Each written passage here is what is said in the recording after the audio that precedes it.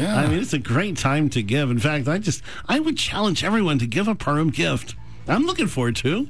I just I love it because it connects us with this amazing thing. And now we've been talking on in a real, like, what happened historically. Mm-hmm. Now we're going to step in as Christians and say, okay, let's dig in here. What does this really mean to us? Yeah. Okay, so you say, okay, I'm not Jewish.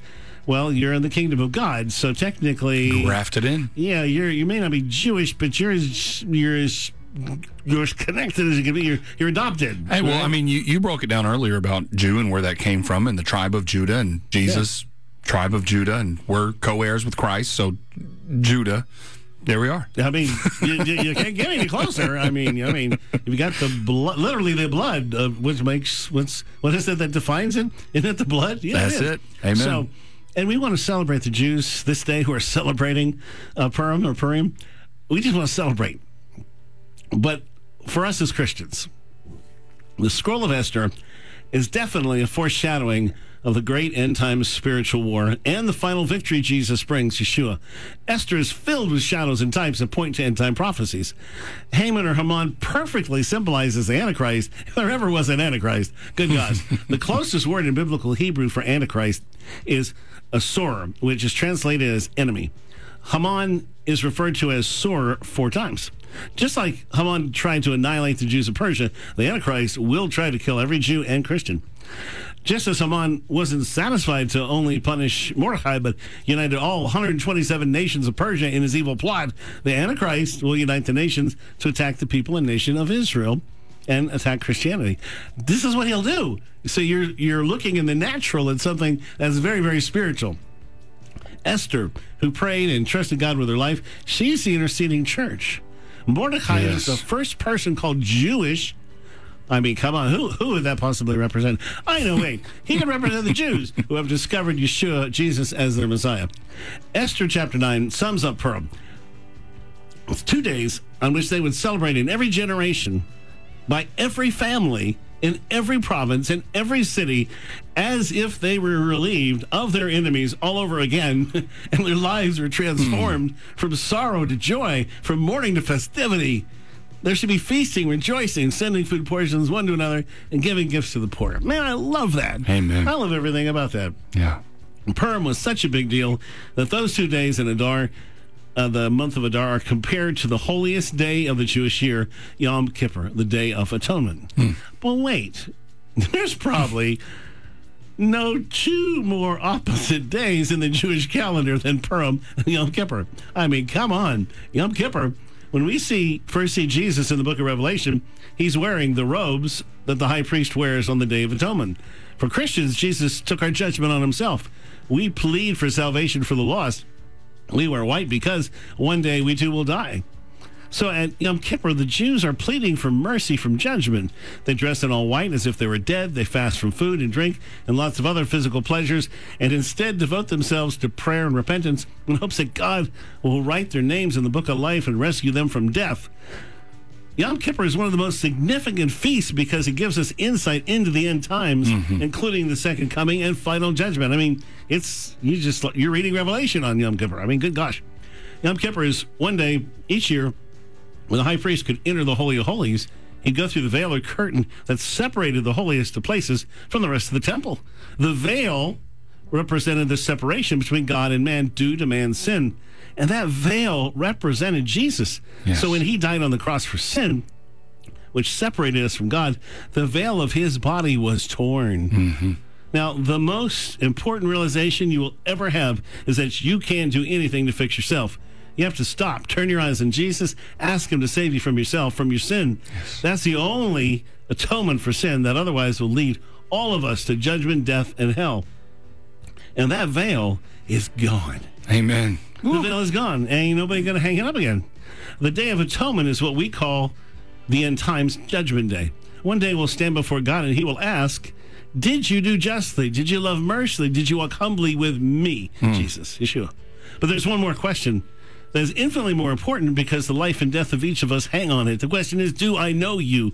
Do you know me? Everyone, Jew and Gentile, needs Yeshua, Jesus, if they are to know peace at the final judgment. We can't become right with God righteous from what we do or even obedience to the law. Righteousness comes by faith, trusting in Jesus to be in charge or resting in confidence. The resting is encountering Christ intimately, becoming one with him in his will. In Colossians chapter 2, Paul says, "Don't let any man judge you in respect to holy days, new moons, Sabbath days, which are all a shadow of things to come, for the substance is of Christ." For people without Jesus, atonement can only mean to try to make up for the wrong they did. Boy, that's a hard job. And to try to make up for not doing the right things. They're trying to atone for disobedience and for the lack of obedience. That's like an never-ending day. That's like 2,040 hours. Judgment Day came when Yeshua Jesus came for us at Passover. Justice was served to him for us through his sacrificial offering for our sins. Our names are written in the Lamb's Book of Life. At Yom Kippur, the high priest would be covered in blood from making the sacrifice. Then he went to the Holy of Holies to pour the blood on the mercy seat, the kaporet, which means to purge, to atone, expiate, to propitiate. All those big fancy words. It relates back to the word kippur, Yom Kippur. In the Torah in Hebrew, Yom Kippur is written in the plural, Yom HaKippurim, the Day of Atonements. Why? The Day of Atonement is a national atonement. It's not for individuals. You don't bring a sacrifice for your sins. It's not a singular atonement. It's plural. It's for everyone. Yom Kippurim has a second meaning. More than just multiple atonements, it also means a day like Purim. So what's a day like Purim like? Well, coming up next, well, we talked a lot about it. You probably can figure it out by now, but it doesn't sound anything like Yom Kippur. I mean, that's a totally different day.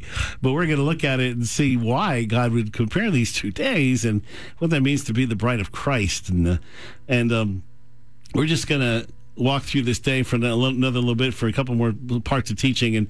And as we do that, I just want to thank so many of you for making your calls, for giving, and for your calling and your support. And we need that support at 770-781-9150, 770-781-9150.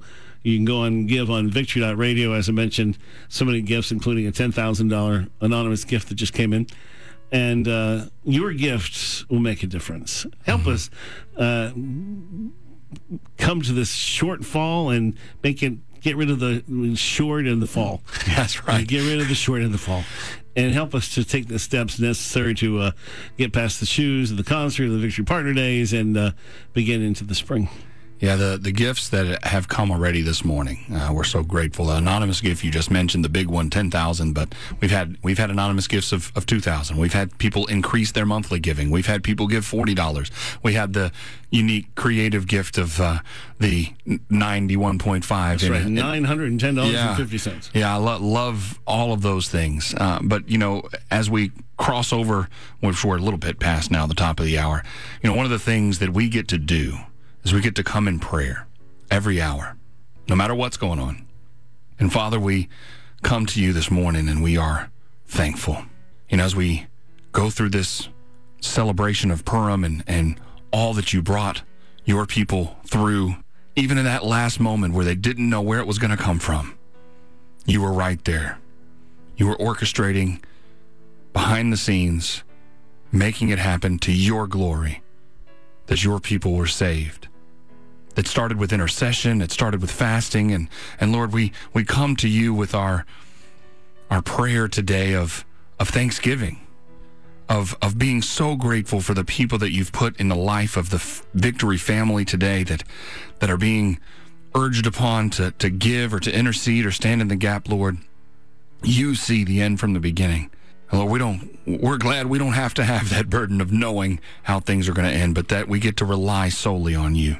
That we get to rest in your presence, and through the Holy Ghost and through what your Son did on the cross, we get to be your family. You chose us, you adopted us as joint heirs with your Son. And so we celebrate in unity today your sovereignty, your protection. We celebrate that you are our champion, that you are our Father. And as we go through our day, Lord, we speak life over each encounter. We speak joy and strength. In Jesus' name, amen.